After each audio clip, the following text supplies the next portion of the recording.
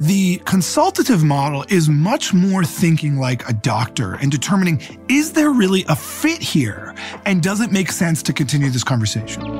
Welcome to Data-Driven Selling by the Sales Insights Lab, the podcast that helps reps and business owners generate more meetings and close more sales at higher prices. Are you looking to use a more consultative approach to your selling? Right? You've probably read countless books or articles or heard all the gurus say we've got to be using consultative selling in our sales. But what does that really mean? And how do we leverage a consultative approach in every conversation that we have? So I'm going to show you 7 consultative selling strategies to close the deal. Check it out. Number 1, bring insight. One of the keys to consultative selling is that we are leading with insight at the beginning of interactions. We can't just get on the phone or get on the Zoom with a prospect and say, hey, I'd love to learn more about your business so that way we can see if we can help you, right? That's bringing no value. So what we want to do is think like a high-paid consultant who works at McKinsey or Bain Consulting or Boston Consulting Group, right? These are people that are bringing massive value and insight to their customers. Same thing with us. We've got to bring that insight, which is using our bird's eye view of having talked to hundreds of people who are just like this person in front of us to show that we understand what's going on in their world. Number 2, disqualify. So this is one of the biggest shifts from the traditional sales model to a more consultative approach. In the traditional sales model, salespeople are trying to pitch the features and benefits of what their offering has to pretty much anyone that they can get in front of. The consultative model is much more thinking like a doctor and determining, is there really a fit here? And does it make sense to continue this conversation? And that's what disqualification is all about, right? It's not starting with the assumption that I'm going to close every single person that I get in front of. Instead, it's saying, is this person that I'm talking to the right fit? And we're going to ask questions to find out what's going on. After we've brought the insight, now we switch gears and start to use disqualifying to really understand what's going on in their world and not being like this cheesy old school car salesman who's just trying to sell every single person that walks in the door. Number 3, dig deep. One of the things that I see with so many salespeople is that they're asking questions, but they're not going deep enough.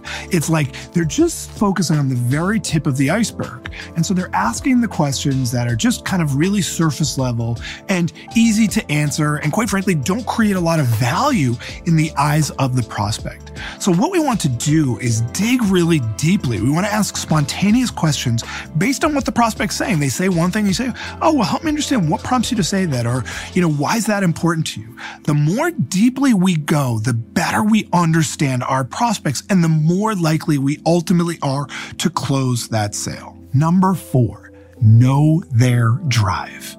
So one of the keys to consultative selling is not just that we understand the business problem, but that we actually understand why they want to solve this problem. We need to go deep enough so that way we're understanding what's really in it for them. Why is solving this problem important? We can't just assume that every problem that a prospect has is critical to solve, because that's not true, right? In any business, everyone's doing triage. They can't solve every problem, so they can only solve certain problems. And the way we determine which problems they're most likely to want to solve is based on what's their drive for actually solving the problem. So understanding things like, why is this important to you? Or how does this issue affect you personally? Right? The more we can understand the personal reason behind that business objective, the more likely we are to ultimately close the sale. Number 5, solve. Of course, so many of us have been taught that we need to present or we need to pitch our offering or our services. But that's not really true when it comes to consultative selling. We want to simply demonstrate that we can solve our prospects' challenges. That's really the absolute crux of consultative selling, is this solve phase. So it's not about some fancy pitch or using all of your PowerPoint slides to show that you've got cooler designs than everyone else, right? We want to simply demonstrate that we can solve their problems. So that means starting by understanding understanding their problems very deeply and then connecting the dots with what that solution would like to help them get to the place they want to go. Number 6, use case studies. So there is no better tool in this solve phase than having case studies.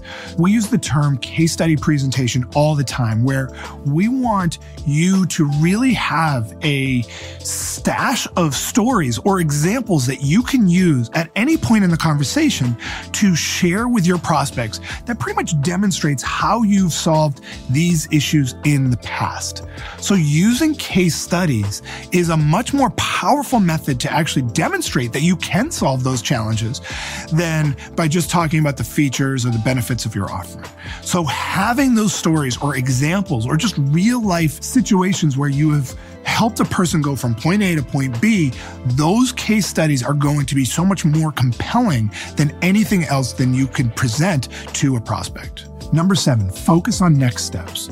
So one of the keys to consultative selling is that we're not in this high pressure meat grinder type of a situation. Instead, really the key is to focus on what are the next steps. Right? There are very few industries that are really in a true one-call close situation anymore.